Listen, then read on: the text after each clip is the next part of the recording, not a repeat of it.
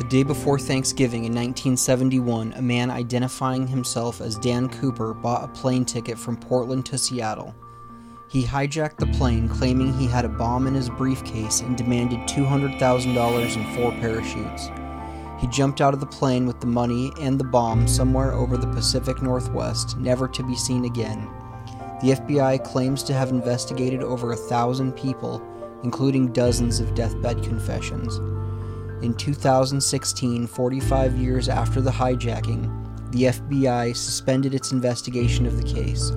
While the FBI is no longer looking for D.B. Cooper, there is a community of people who are trying to solve the case on their own. Welcome to the Cooper Vortex.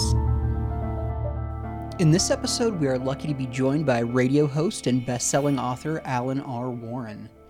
Al is the host of House of Mystery radio show and is the author of at least 26 books.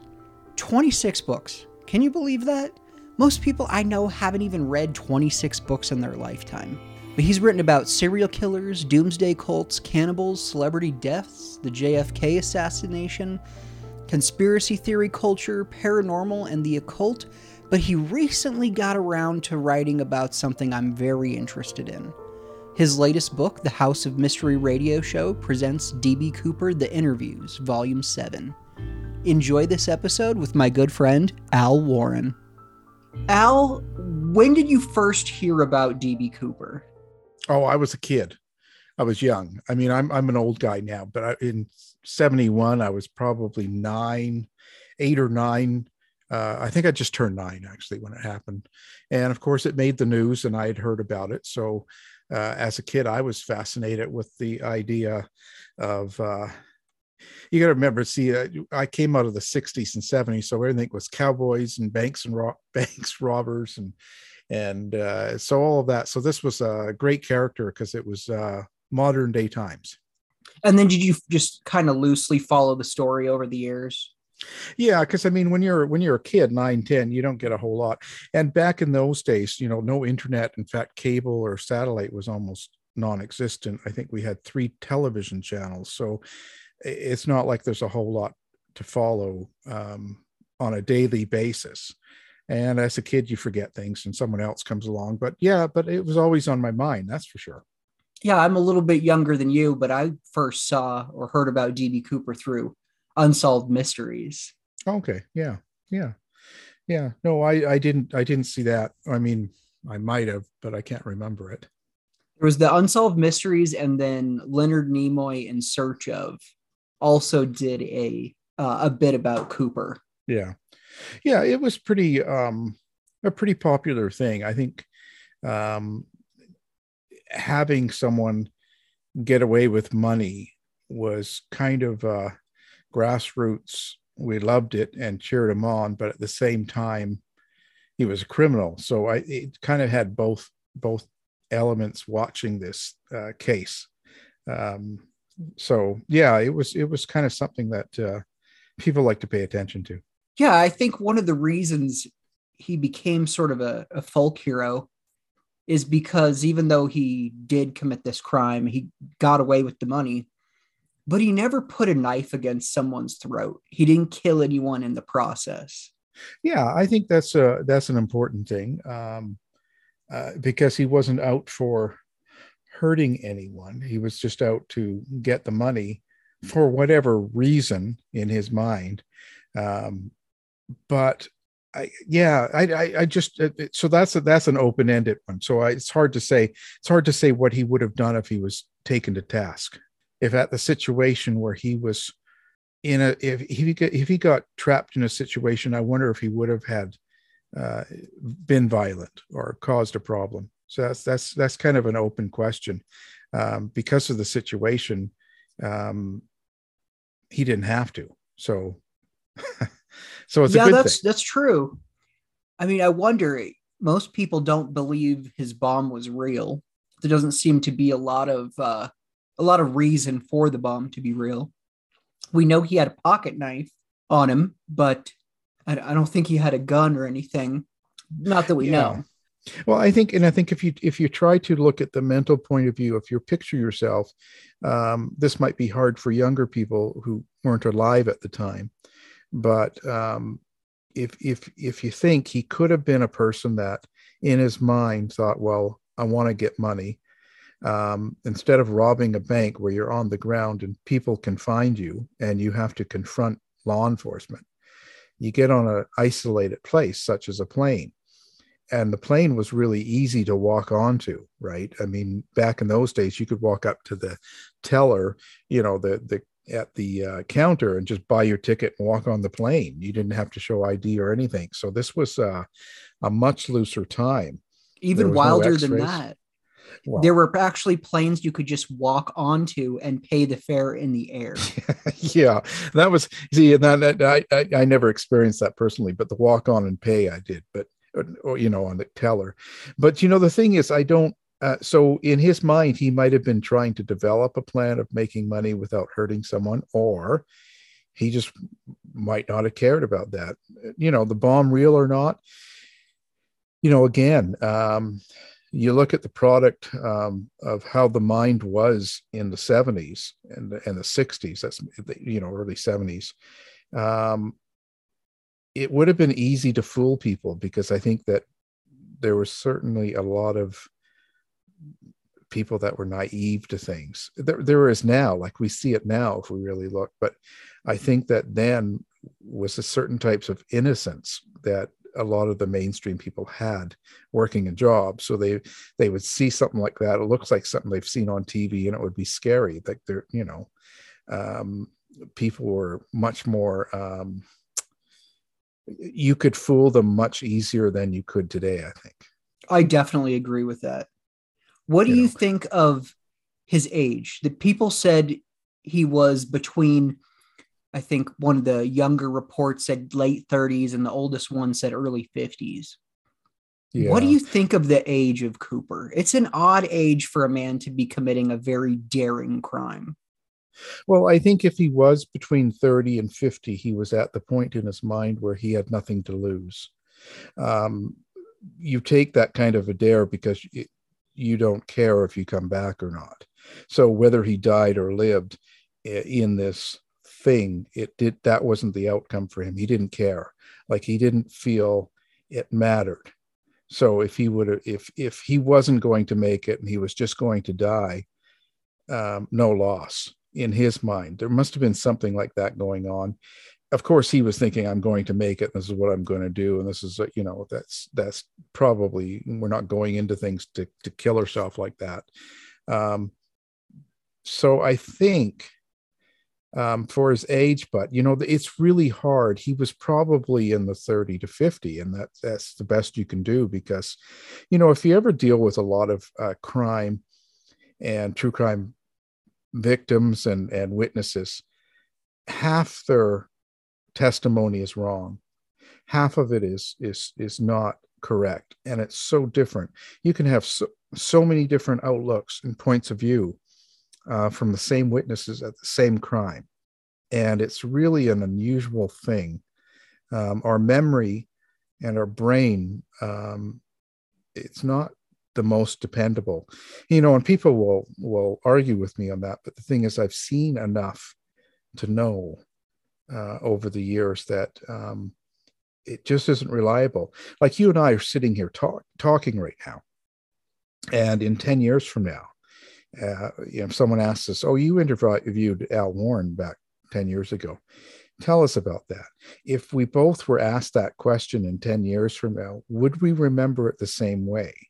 And how would we remember it? And every time that I've been through a kind of a study in that area, I find that it's amazing how different things turn out. So for me, the witnesses and the variances of the sketches and the pictures, what is the truth? How could you say that person is correct, but this witness isn't? It's so unreliable. But I would definitely, it seemed like everybody believed he was at least 30. So we could definitely kind of go with 30 up to 50. And 50's kind of, some people will say a 50-year-old looks 40. You know what I mean? People are, unreliable on that, but I don't know how else to get into that. Yeah, and one of the things that sort of annoys me as someone who has devoted a lot of time to this case is I hear people say all the time, "Oh, we just need to show Tina this picture of my suspect." And 50 years has gone by. Try and describe someone from 10 years ago that you met once. Nevertheless, 50 years ago. Yeah. And that's kind of what I mean, and I've dealt with that a lot in the true crime books and things I've written and been through. And I mean, you have to take that in as evidence. It all comes in and it's there, but you also have to kind of footnote or earmark the idea that it's not 100%. It's just part of the evidence. It's not the full picture. You can't just say, well, what she said is 100% right. That's it. There's nobody else. And this is what we go with. I think that you take that information and go with it. But yeah, 50 years is a long time. And, it's funny. We just did an interview with someone that studies our brain and memory. And the latest idea is that every time we live through something, our brain sort of does a filing with it. And when we call up that memory, the memory has actually been erased except for a few key elements. Then our brain fills in those blanks. So every time you recall a memory, it recalls it from where you are at that time, not how you were then.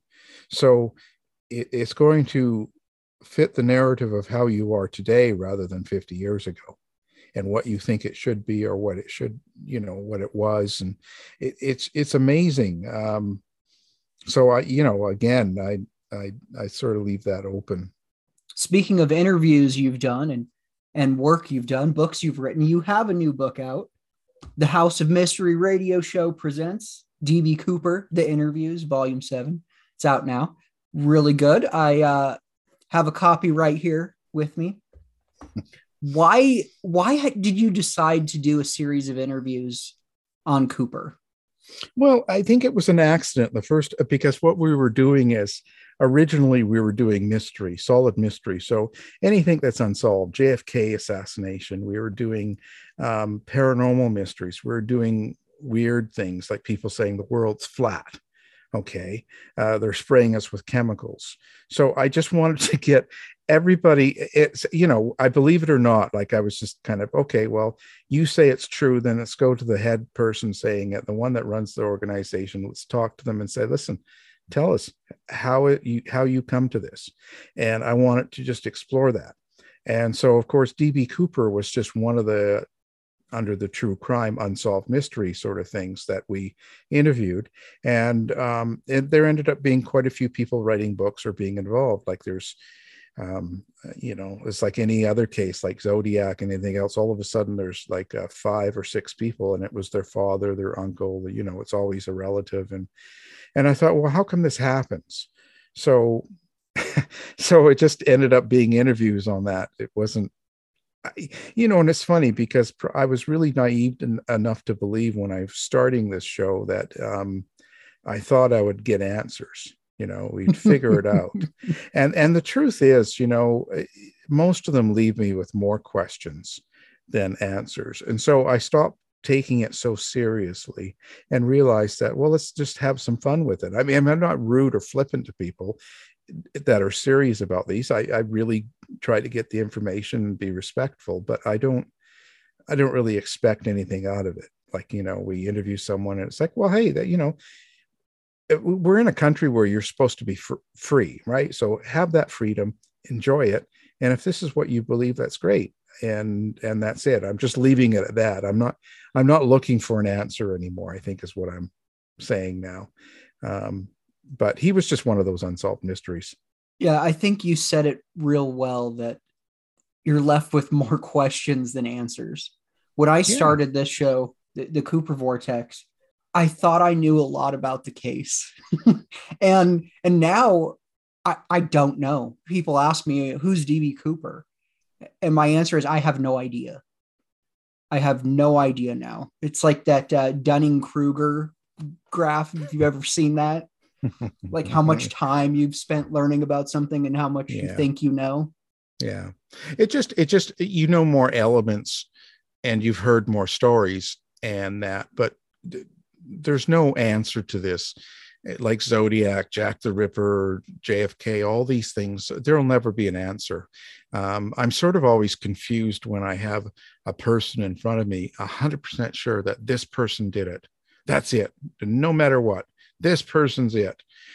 Because it's like, well, you can't really say that. You know, unless you were there, which you weren't, we're kind of left with, well, I mean, maybe if you've got enough pieces of evidence, it's possible. You might be right. You might be onto something. But you know, and people, they're sure getting angry in these communities. DB Cooper's not as bad as, let's say, JFK. Those guys are like violent and really mean to each other. You watch some of these forums going on, but DB Cooper can be a little tense too. But I just don't understand why people are so serious, because I don't think we'll ever know for sure, unless some weird circumstance or DNA or something pops up somewhere, you know. Yeah, I wonder that as well. Like, why, myself included in this, why do people with no personal involvement at all become so obsessed with something? You know, I wished I knew. You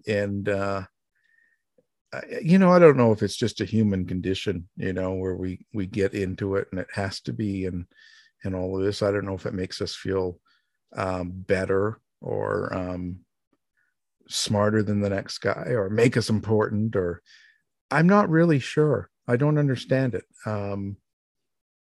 Because you know, jumping into it thinking I would find out answers, after a while realizing that this is kind of not going to happen, I kind of gave up the idea of knowing 100%. So I just have fun talking to people and get it out there, and writing and doing things, and people can kind of go with whatever they believe. But I don't understand that. It doesn't make sense to me. But it's something we all do and we've done for forever, it seems like. Yeah, I mean, I wish I could tell you why I'm obsessed with DB Cooper. I think about that all the time. You know, Well, when maybe it was your dad. it's definitely not my dad. He doesn't care at all about DB Cooper. Well, that's the perfect cover. Oh, who knows? All right, so I want to talk about a couple of people you've interviewed in your book. You had Ross Richardson on the show. Right. Love that guy. He's awesome. Been on my Yeah. show as well. Joe Koenig and Vern Jones, Right. both of whom were on my show as well. Awesome. And then most recently, you had Drew Hurst Beeson on your show. Right. And Drew is awesome and had done some great work. And you had Tom Colbert on your show, and he's the only one on that list who has not been on my show, probably because I've been critical of Rackstraw as a suspect. What are your thoughts on Rackstraw? Oh, I could take it or leave it. I'm not a fan of the Rack Straw. You know, and to be honest, the way he presented it was really bad. Personally, I found him to be too polished and too much of a salesman. So that always bothers me. When that happens, when you get someone that's so rehearsed in all of their presentation, their book, their talking, the way they present something, it's so set up. You feel like you're on an infomercial. I lose a lot of faith in what they're saying, and frankly, again, it's another one of those where there's no real evidence, solid evidence. A lot of the things that he brings up are things that you could bring up for many, many people. I just want to see some more hard evidence when they bring up a character, rather than just, okay, their background or their abilities and stuff, and where they were and where they happened to be, and and then drug dealing in 1980 on the Columbia River. Like, he has all these all these stories, and that's just what they are. They're just stories. And I, I think I need more in that case, because that was just kind of a weird, yeah, I could take or leave that one. One of the things about Rackstraw and then Richard McCoy as well is there tends to be, I'm sure you're aware of this, in these unsolved crime communities, a distrust of the FBI. Like they're incompetent. They did it all wrong, or maybe there's even some sort of cover up aspect to it. But two suspects that were thoroughly investigated by the FBI are Rackstraw and McCoy. And the FBI found no evidence linking them to Flight 305. And I think that if there was anything, any shred of evidence that could have potentially linked them, the FBI would have presented it, especially with McCoy. Yeah, but I think, you have to look at societies. American society in general has gone um, down that road of police are bad, FBI is incompetent, conspiratorial, they're out to get us, even the CIA at times. We've kind of got this real anti-establishment government opinion in probably half the country, and you could see that by how the election turns out, right? So with that, taking that into account right away, when someone said something like, okay, well, the FBI, they're covering up, or they were just, some sort of trying to hide it. I think we have to start getting more specific. People can't just say that the government wants us to do this. The government's trying to tell, the president or the CIA or the FBI. When we pick a group like that, there's no way in hell that all the CIA or all the FBI are in some sort of conspiracy. This is not like the FBI all sat in a room and had a meeting and decided from top down, well, we're just going to cover this up, or we're not going to. So people need to be more specific and start naming names. They got to go after people that they think are involved. So I think that's the first problem with that. But incompetence happens, and that happens in every business. Every job I've ever had in my life, I've come across people that don't do their job very well, or they're not very well trained, or they're maybe just not smart enough to handle what they're doing or something. And that goes on in every business. So the incompetence I can take, and in a lot of these cases you see kind of sometimes it's not even incompetence, it's just a lack of caring. And that goes down to the agent or the officer, and you'll see different things in different cases like that over the years, because it just happens. But at the same time, if you take into account that some of your FBI or your policing law enforcement were incompetent or not very smart, or they didn't do their job well, you have to remember that goes with all humans. So that includes the witnesses, that includes the person that caused the crime, whether it's DB Cooper or someone else. If someone does something, they're not all perfect. It's not X-Men here, right? So, I mean, that's just, we're all in that level. We all make mistakes. So it can't be so one-sided is what I'm saying on that. But I agree. I mean, there's just nothing solid with Rackstraw other than maybe his character and being in the area and some of the things he's done. But the thing is, there's probably hundreds of people that could fit into that kind of narrative. Oh, yeah. I mean, if you just look at the general description of Cooper, you have a guy who's 5'10" to 6 foot, who's very average looking, who smokes and drinks, who potentially had military service. Well, in 1971, middle-aged dudes all had the same haircut. They all looked the same. They all smoke and drank. And the vast majority of them had military service. Yeah. I mean, you had the war, Vietnam, and you had Korean before that. There's been a solid wartime then. So, yeah, I wouldn't. I mean, there's a lot of people that could fit that, Do you believe there is any government cover-up or gross negligence in this case. No, no, I've seen nothing to support.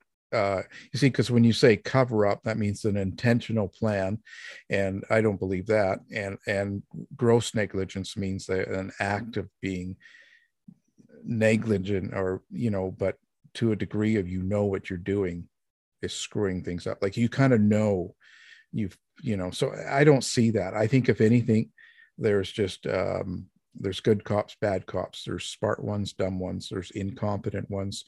There's lazy ones. There's ones that don't care, just as there are ones that care. And I think it's just the aptitude of the people involved in it. They're not always good. I don't think it. I really, if someone can show me something specific about an agent, and this is what this agent did, and this is how they did it, and this is gross negligence, then yeah, I'd be for it. But I haven't seen anything yet. Now, the FBI files are available. If you want to, you could go to the FBI vault and look up all 400,000 pages on DB Cooper. Yeah, the problem with that is too that they were inundated with so much information and people giving them tips and trying to give them clues and information, and the unfortunate thing is they have to kind of run down all of that, and that's kind of leads to a lot of mishaps and problems, and it leads to a lot of the not getting the job done because they've got so much garbage coming in that they've got to go through on top of just doing their regular job. It's not always going to end up in a good thing, because everybody and their dog had to call in and say it was my father or sister or uncle, but they all threw names and didn't they had something like over 1,000 people report it to them or something. That's a lot of suspects. Oh yeah, and I've read, depending on the account, anywhere from dozens to over 900 people have confessed to this crime. And you touched on that in your book. You have a little paragraph about false confessions. And I think about this a lot. Most false confessions, you're talking about someone who was coerced, who was in an interrogation room, who was going up against a professional interrogator, who ended up just saying they did it, possibly, because they were confused, or they're not a super bright person, or they just wanted this to be over with. But in the DB Cooper world, none of the confessions are forced or coerced. They're voluntary. Yeah, because in all cases, there seems to be people that will jump at it and say, I did it. And they're thrilled. They really, I don't know, it must be an attention thing, or there's some sort of mental issue going on there, because that's not something a normal person should do. You don't run in and go, well, I committed that crime and you had nothing to do with it. There's something else going on. And all crimes tend to get that, especially if they're public crimes that people see on TV. And that's another bizarre act from our human race that I don't understand. But you're right. In general, most of the false confessions are because the person's taken off balance. They're put in a room for 20 hours or something, no food, or just they're in a bad state, in a bad place in their mind, and the cops get things out of it. And it wasn't too much before this case. Just in the 60s, the cops were still slapping people around in interrogation, and forced confessions were still admitted in court. So I can slap you around enough that you say, yeah, okay, I did it, and that's okay. Whereas now you couldn't do that. That's totally against the law. But that was just in the 60s, and this is 71. So, just because the law changes, and you see that in anything, doesn't mean everybody changes overnight. It does take a few generations. So, I wouldn't doubt there would be slapping around and forced interrogations. But in this particular case, no, none of that happened. And people that want to run in and say they did it, I think they need some psychological help, but that's just my opinion. Do you think that one of the people that has confessed to the crime was actually Cooper? No, I don't. I don't. There's always a reason. We do things as humans for a reason. If I'm going to confess to something and I didn't do it, there's some sort of issue. And if I did do it, I'm going to confess. That means I want to be caught, or I want to go through the prosecution system for some reason. What do I want out of that? So whenever someone comes forward and says, this is what I did, and you have to kind of know why they did it. And that's the hardest thing to figure out. And that's probably something in policing we don't do enough. I don't think they have enough of the mental element involved in policing. It's all hard policing. And so who knows, maybe that'll get better. But I don't, I didn't see any of them as real suspects. Yeah, and there's a handful of suspects who were alive and being accused of being Cooper by others. And then when they're asked about it, they're coy, they wink at it because it's kind of, there's some cachet to being Cooper. It's not the Zodiac. It's a little bit different. Yeah, well, you might get a free cool. drink at the bar because you're DB Cooper, but Yeah, no one's going to buy you a drink because you're the Zodiac. Yeah, they love that. They look up to it. It's like, ooh, you're cool, man. Like he could go into a bar and people would be like, yeah, this is cool. How'd you do? Oh, yeah. They'd be all thrilled. I think you're right, because there was no murder involved. He didn't torture people. He wasn't killing people. He wasn't doing all these things. He just stole some money. We all sort of root for the bad guy in that guy. I mean, look at Bonnie and Clyde right through to the 20s and all the gangsters and stuff that we were, in general, the population was like, thinking, yeah, because we think of them as the underdog. Think of them, we connect with them. They're people like us. They're working people, or they're trying to make it. And they come up with a scheme and they got away with it. And see, there's no murder or death. There's nobody standing, crying. There's no families all upset, and there's none of that stuff. So in a way, it was the perfect crime to get away with. Still got away. It's been 50 years, so I have to agree with you there. Well, however he did it, whether he died, whether it's whatever the real outcome is, it doesn't matter, because the image is that he got away with it. In people's minds in general, he was never caught. So what the real truth is, who knows? I mean, like, again, I don't think we know, but the bottom line is when you say DB Cooper, and as we go into the future, that will always be known as the guy that successively he hijacked the plane and got away with it.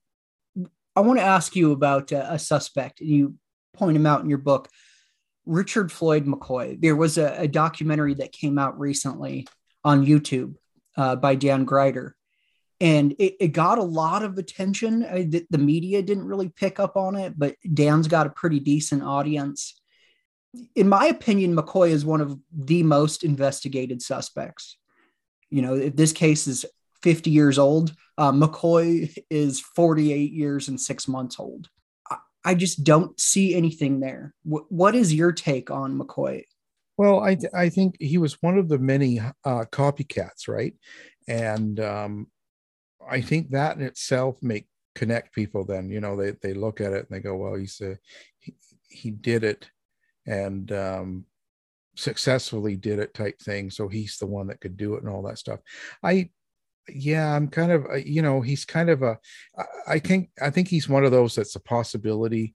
But again, I'm not really sold on him for some reason, because when he pulled off the 1 in 72, he didn't do the same. He didn't have the same style or MO and stuff. And how he, because like with the gun and the grenade and all this stuff, and I don't know, it just seemed too much like a copy. It wasn't a progression. It wasn't like, okay, well, I got away with what I did and I made a few adjustments to my style so that it would make it even better, because some things maybe didn't work as well as I wanted to, like, in his mind, he's thinking and that. But the changes he did from Denver to San Francisco was completely different. This is a whole other other than four parachutes, but this is a whole other thing.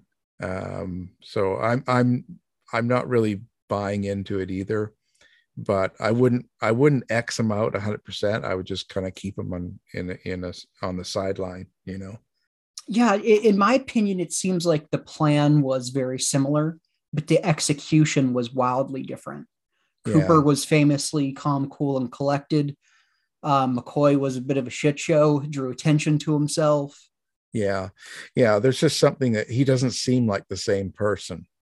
And that makes the difference. Like, it didn't make sense. But then I know that that's just my thought and I could be wrong. So that's why I say I leave him on the sideline. But, you know, I don't buy into him. I'm not saying he's the guy. I'm just kind of thinking, well, you know, I guess it's possible, but I don't know. He just doesn't seem to fit the character of the original DB Cooper. So I'm kind of mixed on that. Well, what about Ted Braden? Did Drew Beeson do a good job convincing you it was Braden? No, not at all. and you know, you know, I love the guy. He's fine. It's not that I'm not into Drew. I think he's you know, he spends the time, he writes the books, he does the research. He's really involved, and he's a smart guy and everything. But there was nothing that convinced me. There was nothing that made me go, oh yeah, that's it. You're right. It was like no lights turned on. But at the same time, I'm not putting him down, and I'm not saying, oh my God, he's terrible, he doesn't know what he's talking about and all that stuff. Everything's valid in what he's said and done. But he didn't convince me. I'm not, you know, and I think one of the reasons he's in the book is because I try to put people that were, how do I say this, most reasonable, the ones that did the best job in their suspect, and they also had the best character. And at the same time, I have people like that in there. I also put someone like Colbert in who's just completely off key. You know, and I mean that in the most loving way. No, I want people in general, I just keep the ones that I think are most reliable and have the best evidence. But I had to put the one nutball in. How's that? I said it. I said it, so I'll get backlash, but that's okay. But I had to put one that was kind of as far as this case goes. A lot of the other cases, I didn't bother with that in the book series, but in this case, I did put him in. But no, I mean, you know, there's Braden's, you know, what can I say? You know, the thing is, when he comes forward with his information, you know, yeah, he's got the Vietnam, he's a military sergeant, certainly can do the parachuting. He's, you know, he's got all of the right demeanor. He's got all of the right behaviors, and he's got the look, he's got the fit. So all of that is there. But I think what I'm saying is there has to be something that kind of the smoking gun, as they like to say, how about something a little bit more than that? I need more than that to get in order for me to jump into it. Yeah, I agree. I think Braden is one of those suspects where, and I like Braden as a suspect, to be honest. Yeah. But there isn't enough evidence to push me towards, oh yeah, I think it was Ted Braden. But there isn't really any evidence where I can say it wasn't Ted Braden. Yeah, I mean, he could fit, but there's a lot of people that could fit. I mean, if we spent our time looking for people in the U.S. that were, you know, with this kind of experience and that kind of behavior and look, just like, you know, when you go to Zodiac, how many people can you fit the description, right? There's in that time period, everyone looked like that. I just like everybody and their dog had that with the same glasses too. So I just think we can find a lot in these people, but you know, and I just need that piece of physical evidence that throws me over, not just that he was beat a lot by his dad or he had an abusive father. I mean, half the country had that. I you know, I need more. You know, he had a high IQ, but there's a lot of people that have.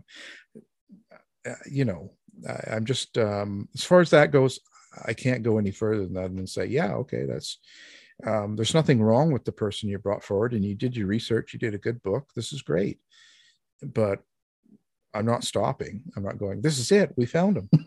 That's all. I mean, but then again, I hold that with everyone. I don't think anyone's convinced me. I can't say that I walked away going, yeah, this is the guy, or girl used to be, there's that too, right? So there's none of that. I just think it's all good. It's a good information. At least he did a good book, unlike the Colbert thing, so I can say, he should be happy with what he's done, but I don't think he can go much further than what he did. Yeah, I'm not sure how much further he could go either. Let me ask you this, Al. Are you and I doing a disservice to unsolved cases by giving an audience to fringe theories? Well, yes. No, you know what? I'll tell you what. I think that, the thing, how do I say this? If you look at the big picture, all this turmoil in the world, and especially in the US, all this cancel culture, people say, it's not really there. People are complaining and calling it things that it isn't really. I think that if you bring on someone like I'm pretty much wiped out as far as doing a lot of the weird stuff, flat earthers and no fake moon landing and all that. I've had all of them on, done it, been there, done that, realized that it's just kind of what these people believe. And that's freedom. I want that person, Marcus Allen, to tell me we haven't been to the moon. It's all fake. Okay, great. Have a good day, and move on. I think this is great. The thing I think is as bad personally is if we put someone like that on the show and then we say, yeah, you're right. God damn it. This is the truth. And everyone else is a loser. Wake up. You're stupid. You're a zombie. You're a sheep. It's like, that's the bad thing. So if you do a show and if you're putting people down because they're not buying into who you have on, then you're doing a disservice. If you're just bringing people on, like I'm saying, basically Alex Jones does it wrong, and that might get some backlash because, but because he makes up things and he hurts people and he does things in a way of putting everyone else down. Like either you buy into this or you're a loser, and he gets people all riled. That's not right. There's nothing wrong with talking to other Americans about their points of view, about how they come to it, what they believe. I think that's great. But when you're starting to hurt other people, then that's when you've gone too far, or you're doing something wrong, because that's not what it's about. If you really believe that, COVID is fake and you want to promote that, that's great.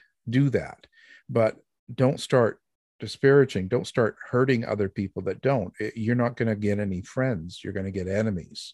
It's just not the right way to do it. We can't, it's like forcing someone to believe in something that, you've got to try and just present it. And that's the best you can. So if you're presenting fringe theories, okay, there's nothing wrong with that. But I just don't see the anger. I don't understand the anger in it, is I think what it is. And that doesn't matter what subject we're covering. And as far as censoring, it's not censoring. It's all freedom. I work for NBC on the one show. And if we do something that's really upsetting and they don't want me to work for them anymore, they'll fire me. And that's how life is. And I'll work on your show. I'll have to go somewhere else because that's what, it's just like Rogan. So he's getting into the weeds, which I don't understand what he's trying to do. He's just causing himself more trouble than he needs. But if they end up taking him off, that's not censorship. That's business. I run a business and I got some guy saying that he doesn't like black people. He's getting off the show because it's business. It's not about censoring. So I think the bottom line is, yeah, go for it. But don't be scared of calling out things you think are nuts. Because I have no problem saying to Cobert, you're a little bit off wackadoodle here. I'll say that to people. It sounds kind of weird. It sounds stupid, and not trying to be savage, but if you don't understand something, they've got to explain it. So I think at the bottom line is, yeah, go for it, but don't hurt other people around if they don't buy into your guest, right? Yeah, I struggle with it. I've seen it both ways. I get complaints, say, you're promoting these fringe theories, whatever. Why would you give airtime to this person? I'm not presenting anything on my show like, hey, you have to believe me. It's just, hey, these are all these theories on Cooper. Yeah. And some of the people who are real diehard researchers who are level-headed, I understand their point of view, that I'm just clouding the waters even further.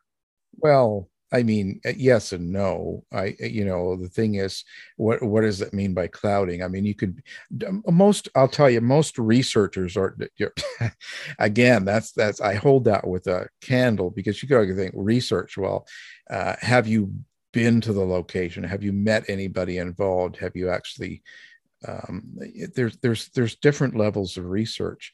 I've had books where I've gone out and you meet the killer, you meet all the victims, you meet the cops, you meet the doctors, you're in the location. That's like number one research is when it's firsthand. Secondhand is okay, but most of these diehard researchers, you say, that do these cases like DB Cooper or even Zodiac, most of them weren't even alive at the time, and if they were, they've had no contact with any firsthand information. It's all second or third hand. So they can be diehard as they want, but how real is that? How much is that any better than someone saying it was the lizard people from the moon? I mean, the thing is, they're a little bit more reliable, I guess, if they don't believe it's lizards, but you have to be real about it. That's why I say I don't understand the anger. Like, you can have someone come on and, Ted Braden's it. He's the one. Okay, that's great. You believe it. You believe in your research. You've actually done a little bit. That's great. We'll leave it at that. But when you start saying, "Oh yeah, no, this nutball, he's crazy. You shouldn't have that on the show." It's like, well, it's because it's clouding the waters from people buying their book or buying into their theory. So that's personal. I think that because honestly, if you think about this, you can have someone on your show, and some people might respond, go, "Well, that guy's crazy. He's saying stupid things. He's a fringe guy." But then didn't you do the right thing? Because isn't that what you're presenting? The person, they present their facts or evidence and how they see it. And if you're getting people calling in or sending you messages going, "Well, that was crazy," then I think you've done the service. You're not clouding the water. In fact, if anything, you're clearing it up. You know what I'm saying? Because when I hear a show and I see someone and they're talking about some lizard, the queen is a lizard and she did it, and all you hear is this weird stuff. Like, oh my God, I just crossed that person off. I'm not going to buy their book. It makes me kind of realize that person's a nut. So I don't think it's a bad thing. Again, unless you present it as, "Oh, this is right. You got it. This is the fact." Especially people that come on and they go, "Well, breaking news. This is this," and they're like, it's the truth. You're not presenting it that way. You're just presenting someone that's written a book or done a movie or whatever they've done. And you're saying, well, how did you come to that? That's all you're doing. And if they present their ideas and evidence and people think it's nutty, then in a way you're kind of doing your job. I'd like to think the same thing. I had a gentleman on the show who I read his book. I liked it. I thought there was a lot to it. And then when I met him and did the interview, I thought, this guy's crazy.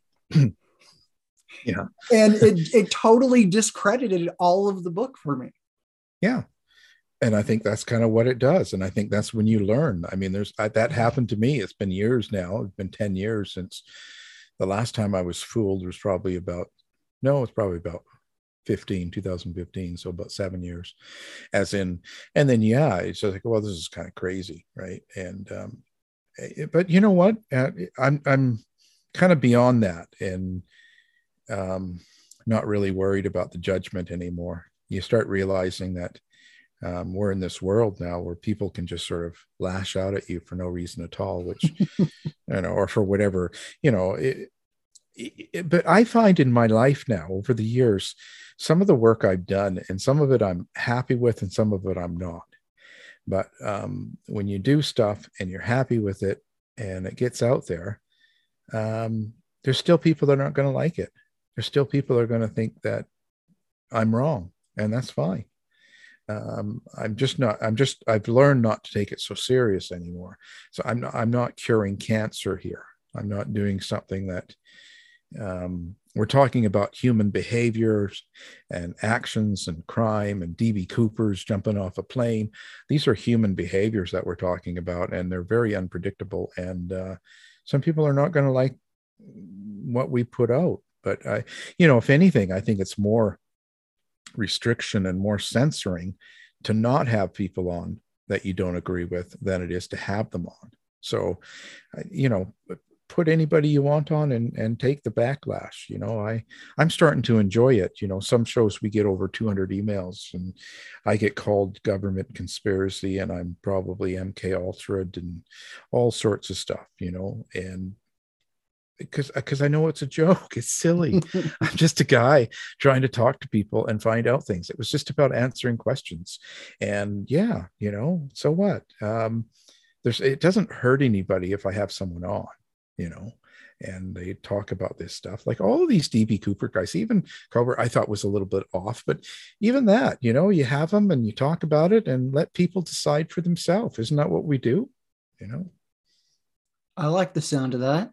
Yeah, just go with that, and don't let it you gotta avoid as much noise as possible and focus on what you do because you want to do it.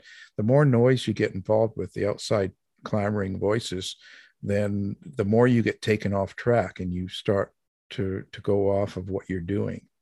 You make yourself happy and complete by doing what you need to do, and let all that noise just be noise, because they'll be angry at the next person in a week. They'll forget about you and be mad at someone else. So I've got so many enemies now, it doesn't matter.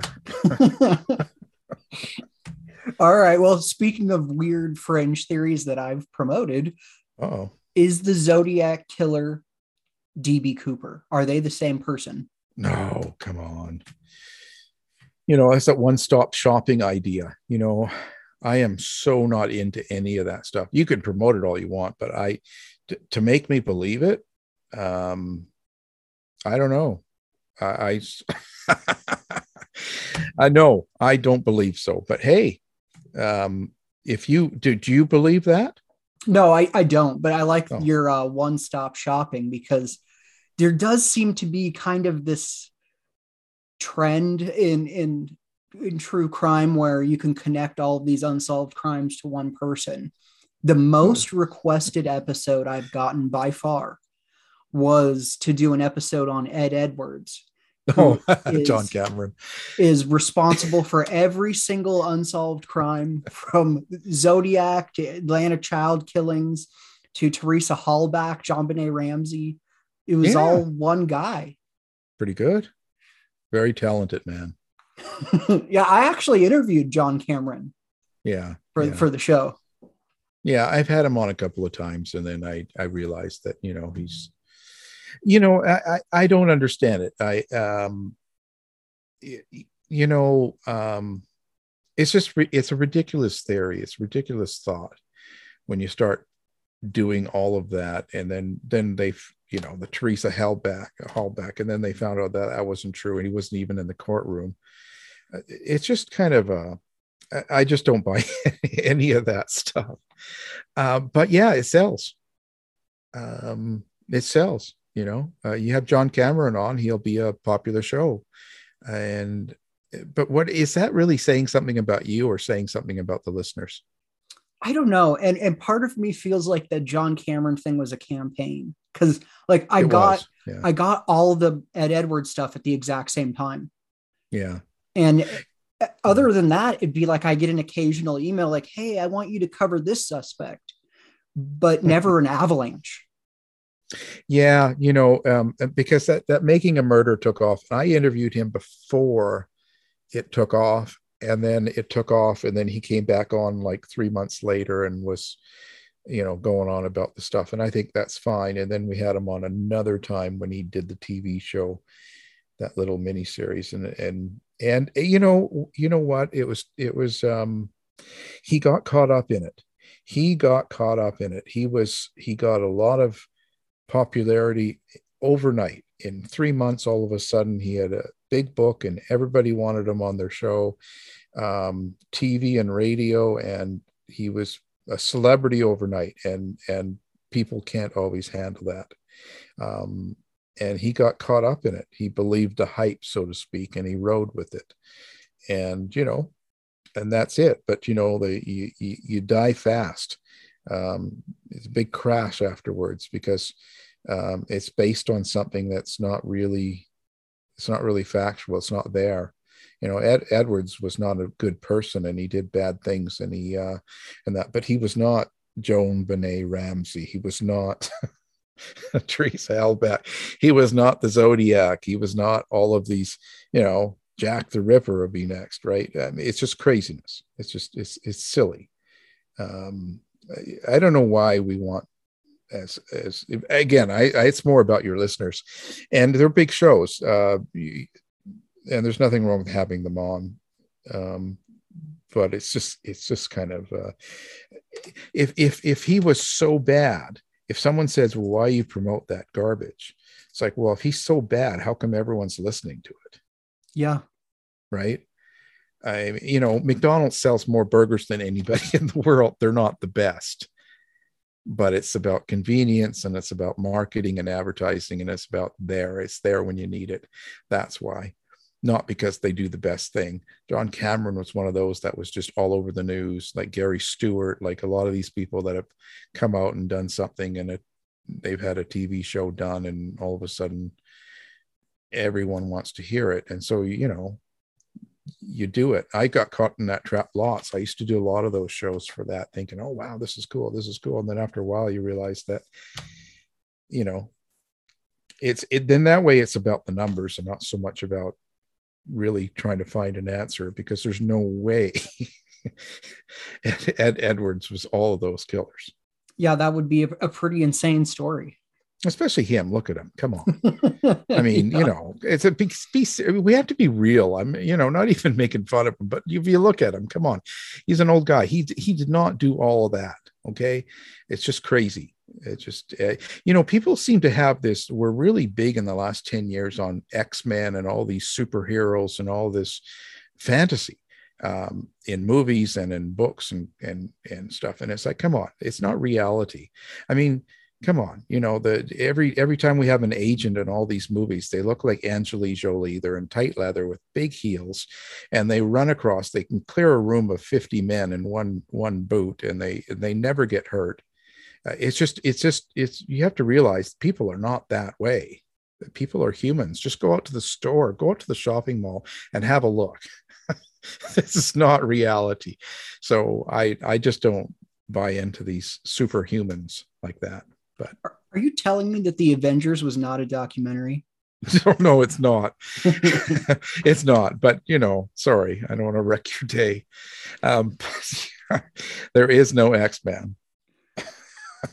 All right, let me ask you some Cooper questions. Al, is the FBI's flight path accurate? Ooh, probably not. It probably was the best they could do at the time, during the time, but probably looking back at it now, it's probably not. If that's not accurate, what's your take on the official drop zone? I don't have one. All right. Well, because the thing is, I am not an expert in that category. I don't, about the wind speed and about all the weather variables, and then about the plane speed and the height, and then also, there's all of these variables. And you know what? I have to rely on other people. And every time I've talked to people about that, I get completely different answers by people that are supposedly experts. And I'm not an expert enough to take any of those people and go, no, I can go on Google and say, oh, look, you're wrong. But I don't have the personal experience. So I don't want to start saying this is what it was. Because I'm so if you understand that about me, that's my point of view. I'm not, I don't think it's right. I think that was probably wrong. What's right? I don't know. Yeah, I tend to agree with you on that. As far as the drop zone and the flight path go, Yeah. at this point, I'm like, does it matter? I mean, if we found out who Cooper was, or we found out exactly where he landed, we found a skeleton in the woods outside Battleground. Then we can discuss the flight path and the drop zone and how accurate they were. But yeah, it would until make more then, sense. I'll just go with the official report. Yeah, by all means, it's not that I'm not going with it, but I think that what I think is it's the best that they could come up with at the time, and I don't know about how accurate it really was, because it seems like every time they, like when the money showed up in Tina Bar there and stuff, every time then they have to change kind of their idea of what the flight path should have been, or what it could have been, or where he could have jumped. And I don't think they really know. I think it's a big question mark. I agree. It's a big question mark. Speaking of big question marks, how did the money get to Tina Bar? Oh, I just dropped it there. I just wanted to have some fun with people. That's a pretty deep question, because it did get there. It was the money. So it was through Cooper, whoever that was. So in that case, did he bury it there when he landed? Did he go back and put it there like some people suspect, for different reasons? Did it, like, a lot of that doesn't make sense. So I'm not sure. To me, it almost sounds like he didn't have a good landing, whether he lived or died or was injured, and he lost some of the money. And why it didn't get it found until 1980 or whatever it was, I'm not sure. There's a few different theories on that too, but I don't know. It's kind of a weird one. But you do know that it come from the person that did it. So how did it get there? And why would you jump and not go back for it if you lost it? Like, unless he just completely lost it. But if it, and it's buried, right? So I don't know. I think that's a big question mark. It is. I would say it's equal to who was DB Cooper. Yeah, because really, there's just no explanation for it. No, and if you take all the emotion out of it, and you think there's this guy, he's got this money, he takes a jump, and okay, so how would he land and not have that money? But it's not all of the money; it's only some of it. So what happened? He lost it. He couldn't take it all. I don't know. Is there something missing there, or did he just decide to bury some of it? Why didn't he go back for it? Did he die? I don't know. It's kind of it's another one of those, none of the ones you can't really explain it. I mean, yeah, it's, or maybe someone else, did he give it to someone else, or did someone else help him? But if someone else was helping him, why would they leave it? If he met someone. And so I don't know. It really doesn't make sense. It kind of, to me, it makes it more look like he had an accident when he landed and he hurt himself or he died. And he needed to put it there. But see, even that doesn't make total sense either. So, it's just kind of one of those really, really unexplained things. And I bet you it's something really simple. We're probably all trying to overthink it. It's probably something very simple. And if we found the real DB Cooper and we had and he could tell us, we would go, oh yeah, that makes sense. But I think we're trying to make it more complicated than it is. Do you think he survived the jump? I'm kind of, if you ask me now, I'd kind of say no. I used to be kind of a lot more open to it and thought for sure he did. And then I came to a point where I thought, no, there's no way he did. And then I was kind of like, well, maybe he did. And now, after redoing the interviews and putting it to a book, I'm kind of thinking, nah, I don't think so. I think about 90% he's dead. He didn't make it. It's kind of where I'm at now, but that fluctuates. There's nothing set in stone here, right? There really isn't, because there's just nothing set in stone. I can neither confirm or deny. Do you think his bomb was real? Oh, probably not. It could have been. It could have been. There's no reason why. I think it's one of those things that really didn't matter. At this point, whether it was real or not, he got the job done, and it did. And it didn't have to be real because, like I said, I think people were too naive. So, he opens up something with wires and that they're shitting their panties, going, "Oh my God!" I would be, especially in 71. It looked like something on Mission Impossible. I'd be like freaking out. This guy's got a bomb. So he got the job done, but it didn't need to be real, right? Yeah, I agree. I think it doesn't matter whether the bomb Yeah. was real or not. When someone shows you a bomb, Al, Yeah. would you ever say, prove it? Prove that But it's a real obviously bomb. I wouldn't, but I'm old enough to know that stupid thing. and the thing is, you have to look at it. If he had a real bomb and he's taking it on a plane, he must know that if he's using it, he's dying. It's all over, right? So in his mind, he has to be ready to die. So do you think that was his mindset? This guy's on the plane. My mindset is either I'm making it or we're all going to die. And so then that would be a reason to have a real bomb, right? Or if someone was, if he wasn't getting successful with his thing, he could actually cause damage and kill himself, because quite often people that do these crimes do kill themselves, right? So I don't know. So that would be the only case scenario that would have to be a real bomb, but I don't know. I don't think it matters. What do you think of the fact that there are two primary sketches and both of them are pretty different? Oh, again, it goes to people's memories. It goes to what they think they see and what they do. We could do that so many times. You could have so many people witness something and give you a completely different story of what happened, and a different looking person that did it. That doesn't surprise me. It really doesn't. It's so much dealing with the person that's trying to tell you what they look like. And I don't know. And plus, it depends how stressed you were, right? The stewardess sitting beside him, she was probably pretty upset, probably more so than the guy looking back. So there's different, it comes from different points of view and different feelings.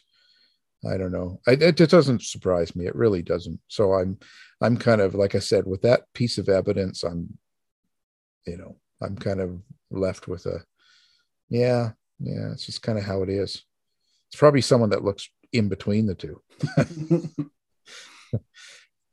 Why is this case still unsolved? Well, that's because the lizards did it. No, I think that why is it unsolved? Well, I think because it, combination of things. It was the right crime at the right time, with all at the time, it was easy to get on the plane. There was no identifications. They didn't have DNA. They just didn't have the forensics or the ability to solve such a crime. And it was just the perfect timing, and they didn't realize, they didn't, like the cigarette butts, I guess, were missing. And there's certain things that it just wasn't good policing, not necessarily because they were incompetent. There was probably a little of that, but it was also at the times they were doing what they could with what they had, and what they knew. And so it was the kind of the perfect crime in a sense.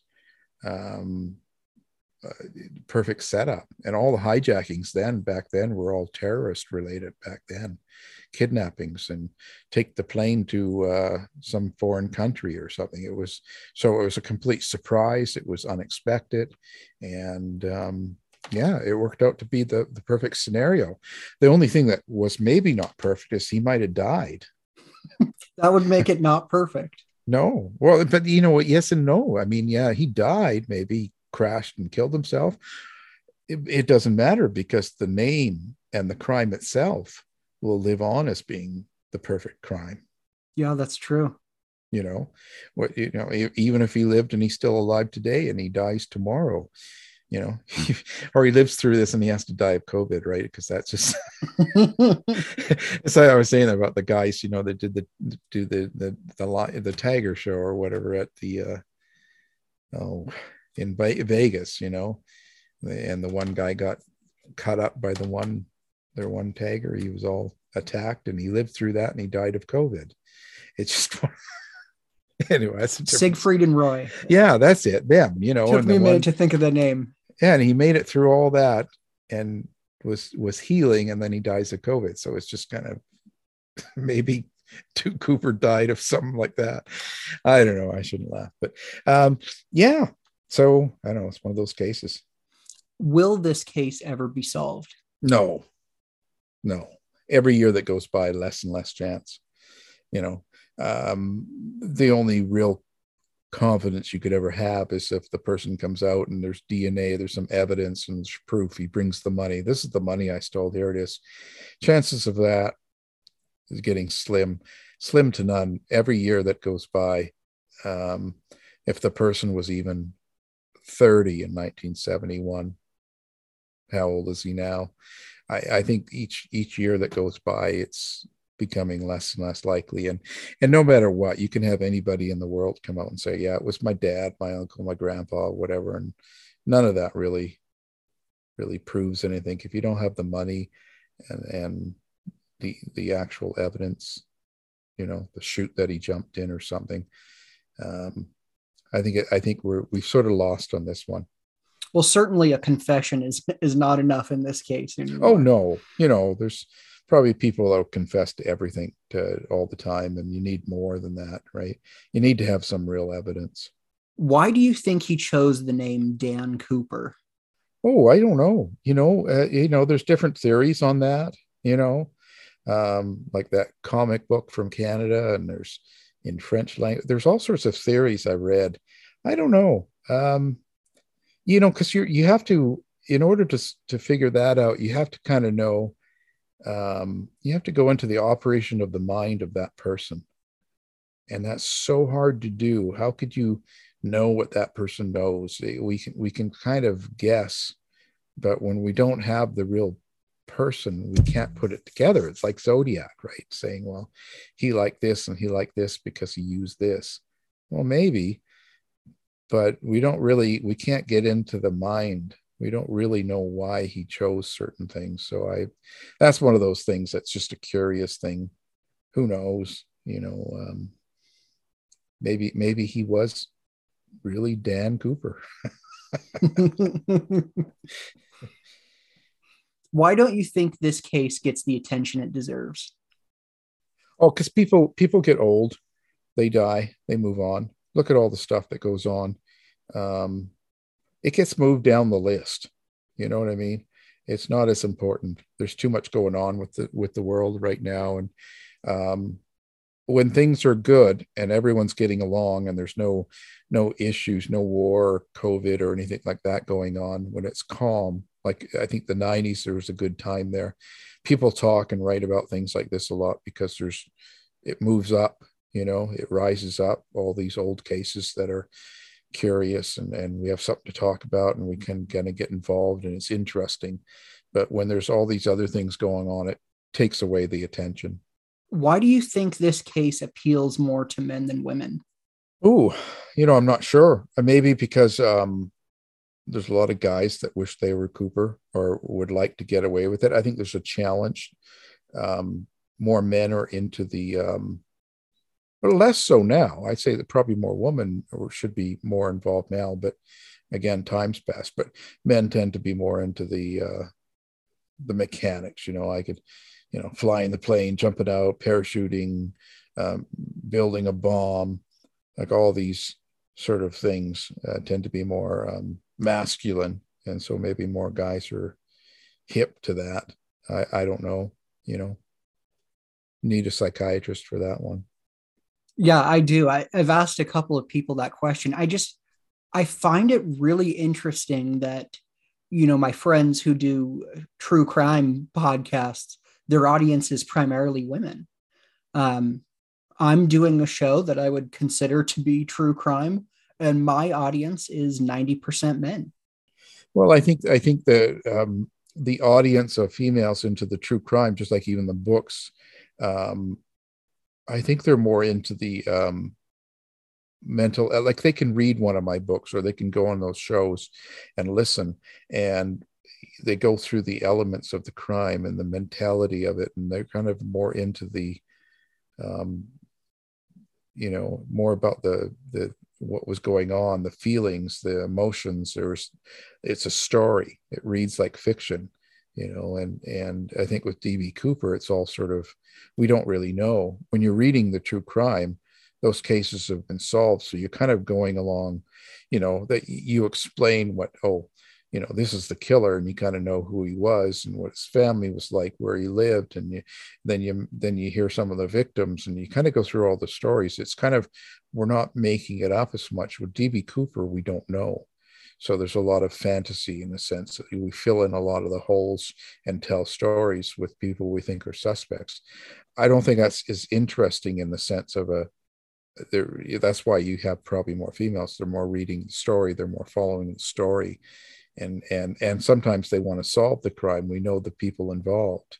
We know all the players, and we know the playground. But with DB Cooper, we don't really know. We don't really know the players. So it's just kind of you're kind of reading someone's opinion. Well said, Alan. I like that answer. There you go. You can use it. I give you permission. All right, Alan.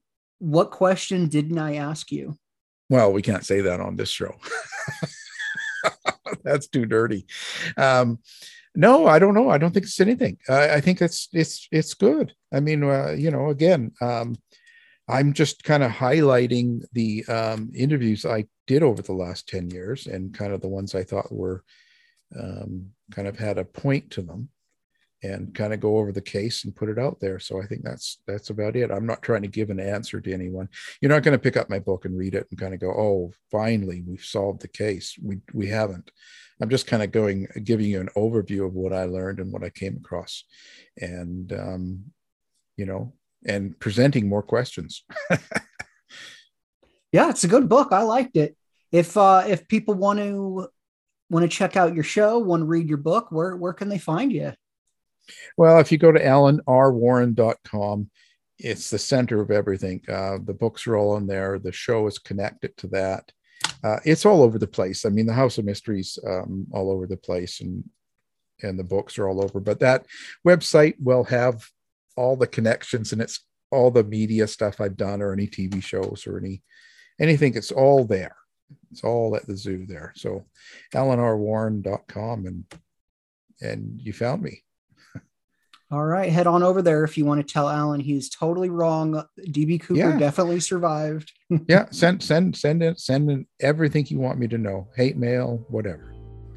It's all right. Good. Well, thanks for coming on the show, Al. I appreciate it. Of course, anytime. Go pick up a copy of Al's new book, The House of Mystery Radio Show presents DB Cooper, The Interviews, Volume 7. Listen to his show, House of Mystery Radio Show, on NBC Radio and in podcast format. Check out all his books and radio work on his website, alanrwarren.com. We'll have links to it all in the show notes for you. Do you know who DB Cooper was? Is your relative a suspect? Did you solve the case? Hit us up. You can find us on Facebook, Twitter, Instagram, or email us dbcooperpodcast@gmail.com. Russell and I also have a new show coming out soon, The Book of Darren, so keep an eye out for that if you'd like to hear me talk about something that isn't D.B. Cooper. Thank you to Alan R. Warren for helping to keep the D.B. Cooper case in the public eye. Thank you to Russell Colbert for helping to keep me in the public eye. I'm Darren Schaefer, and thank you for listening to the Cooper Vortex.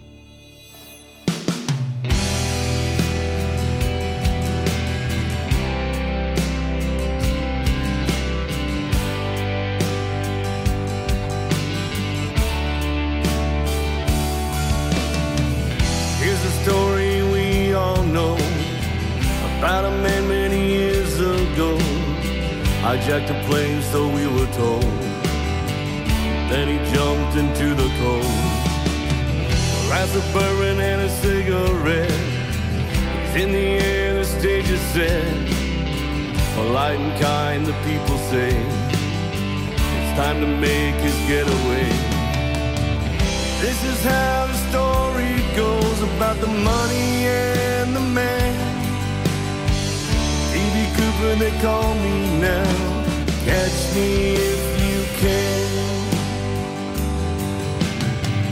Rolled up in his coat real tight. He's got enough to change his life. Where he landed no one knows, but from his tale a legend grows. Was a cold, dark, rainy night. As he walked he saw light. Held his cash close to his side. He just needs to catch a ride. This is how the story goes about the money and the man. D.B. Cooper, they call me now. Catch me if you can.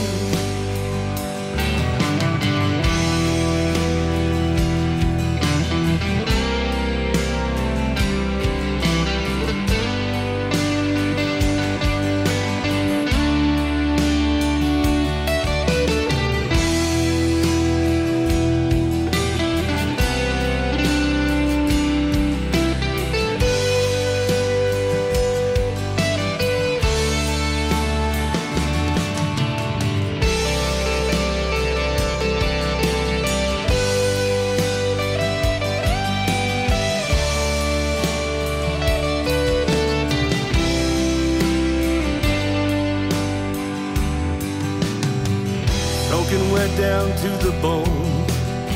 Look for a place to use the phone. Little cafe outside of town.